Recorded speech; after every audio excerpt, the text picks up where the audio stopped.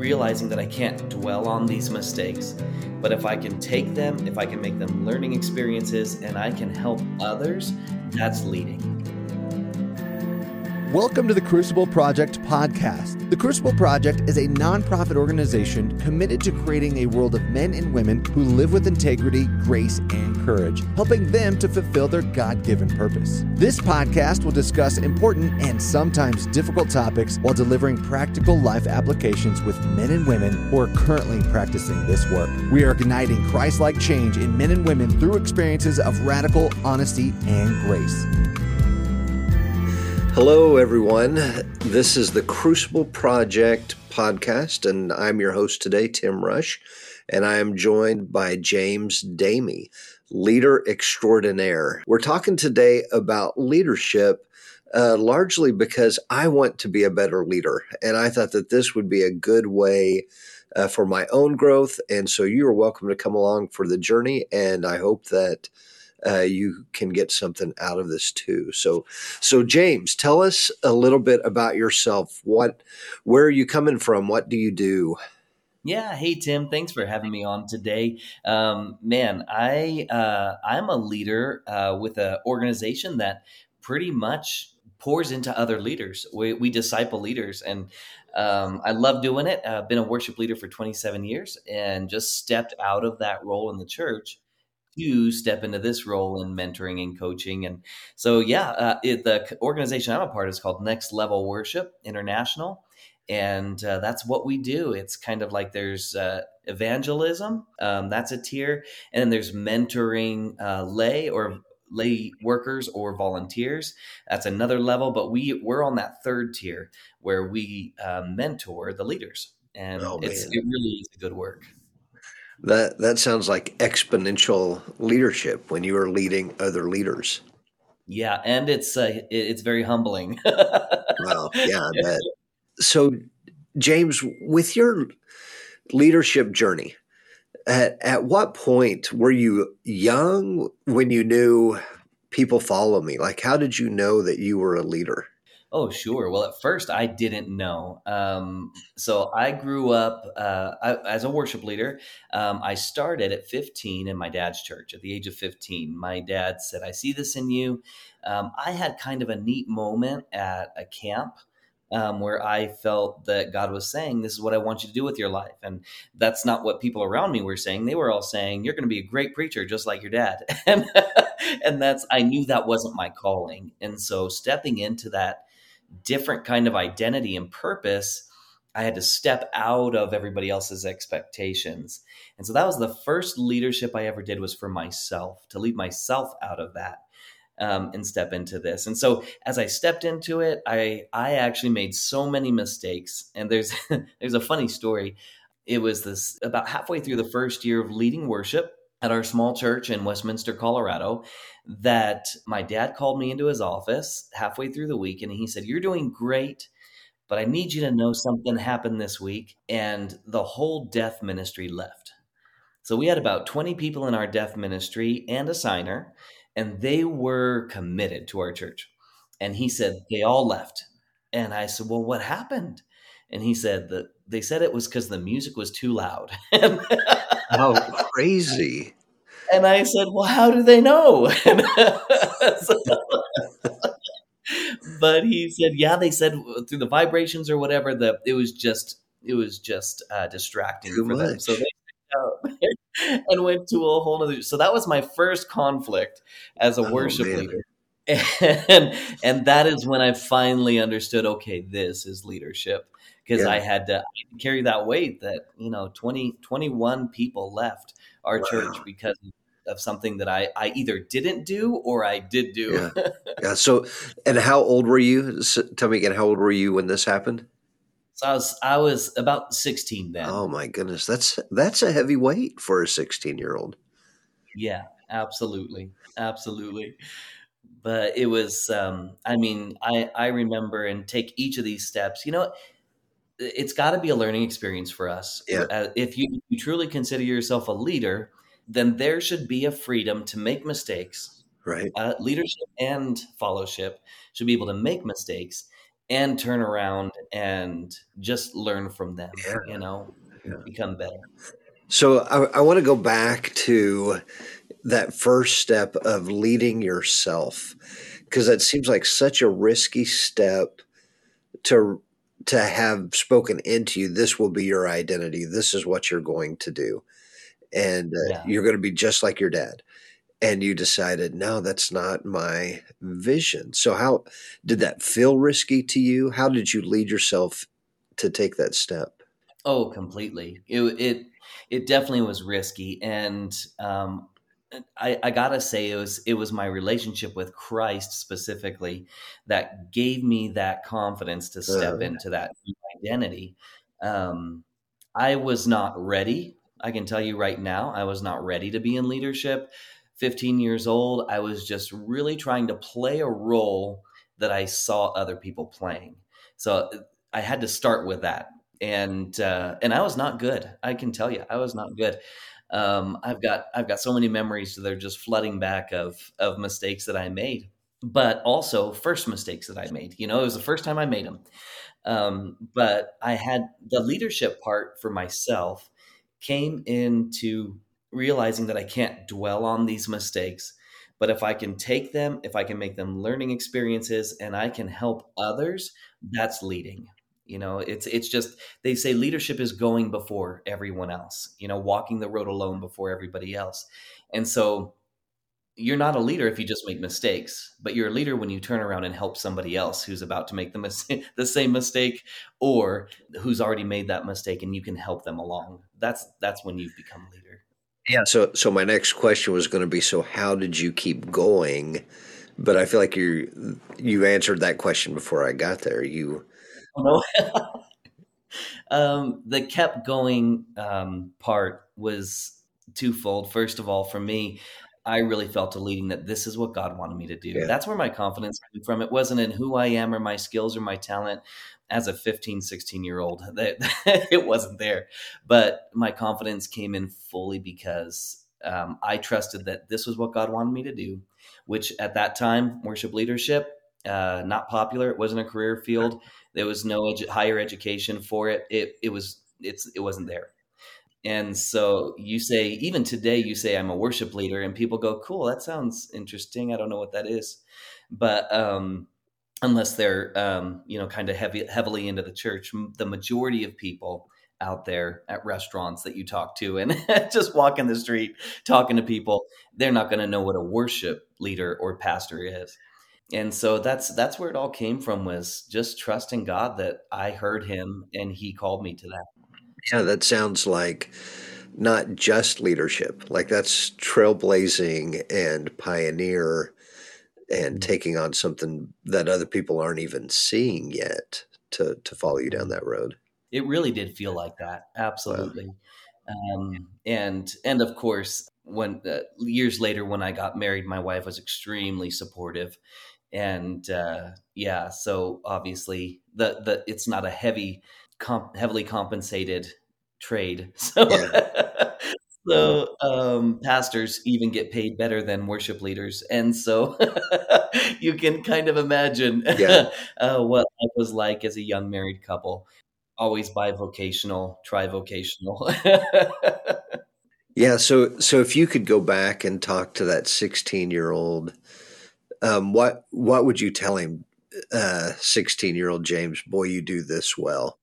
Wow, that's quite a question, Tim. It would be you care Hmm. well, um, because that is the most that has to be the motivation of a leader.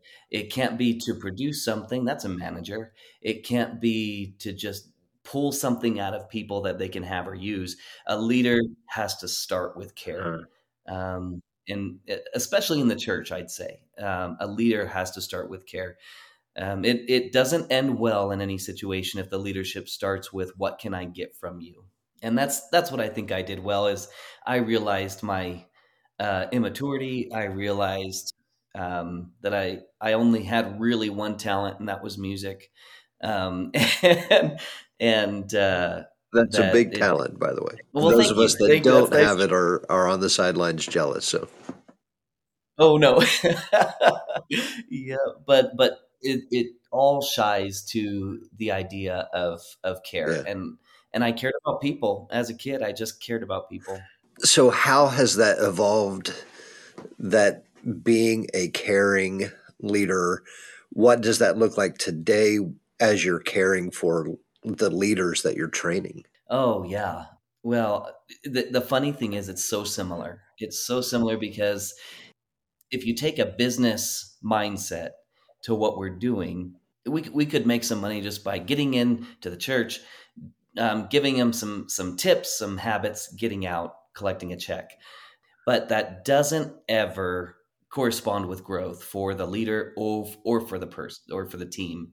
You know, where it comes from is and how it corresponds really is about the prayer aspect of it, partnering with people, showing them that, you know, we really are so similar, every single one of us. And we start every day a lot of time by doubting ourselves, by feeling not enough, by feeling unworthy of what we have to step into in just an hour, you know, getting ready, getting out of the house, getting to where we're supposed to be and lead and train and guide, all those words about what we actually do throughout the day.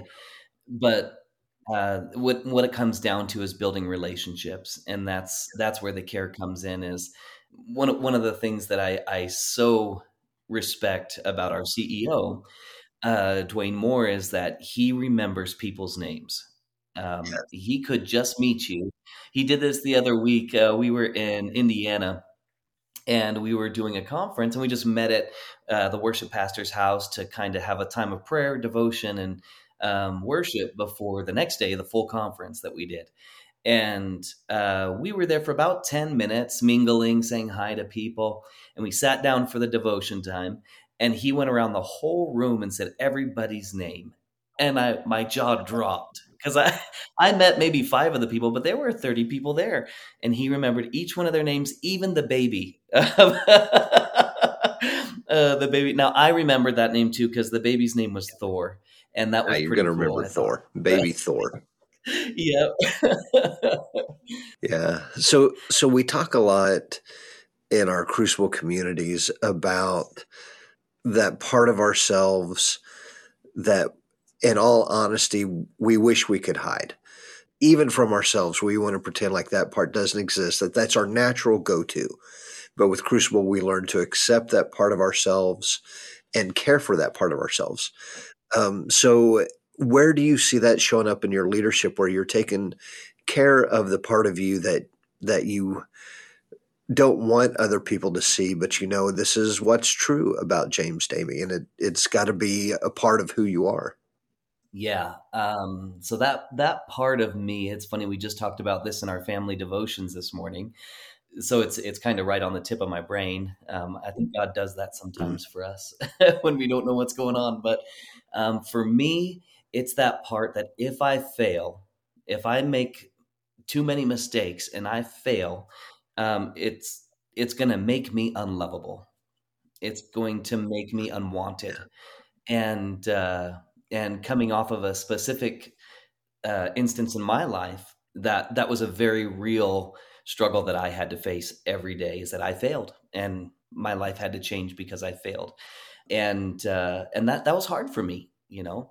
And that's the part that's not pretty, that James thinks if he fails that he's not going to be loved, you know. But it's not like we come up with these things. These are things that are imprinted on us at some point in our lives. And I'm not going to pretend to know the 1 or 500 instances that created that in me, but it's the surrounding with support that I think helps. And it's meeting with the Tim Rushes and the leadership at Crucible that really helps you to see that you're worth more than just that limit, that expectation.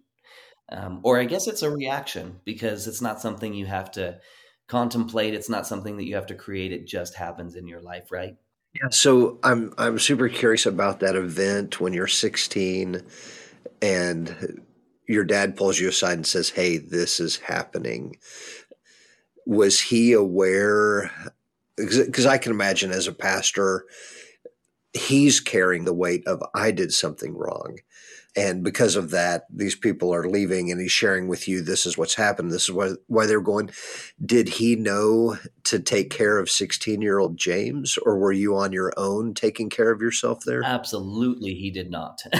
So, and absolutely, I was not. Again, I didn't Yeah. know this part of me. He didn't know this part of me. And the thing I've learned from my dad is that a lot of times, and the things I've learned from Crucible too, is that a lot of times we're just moving along with our hurt.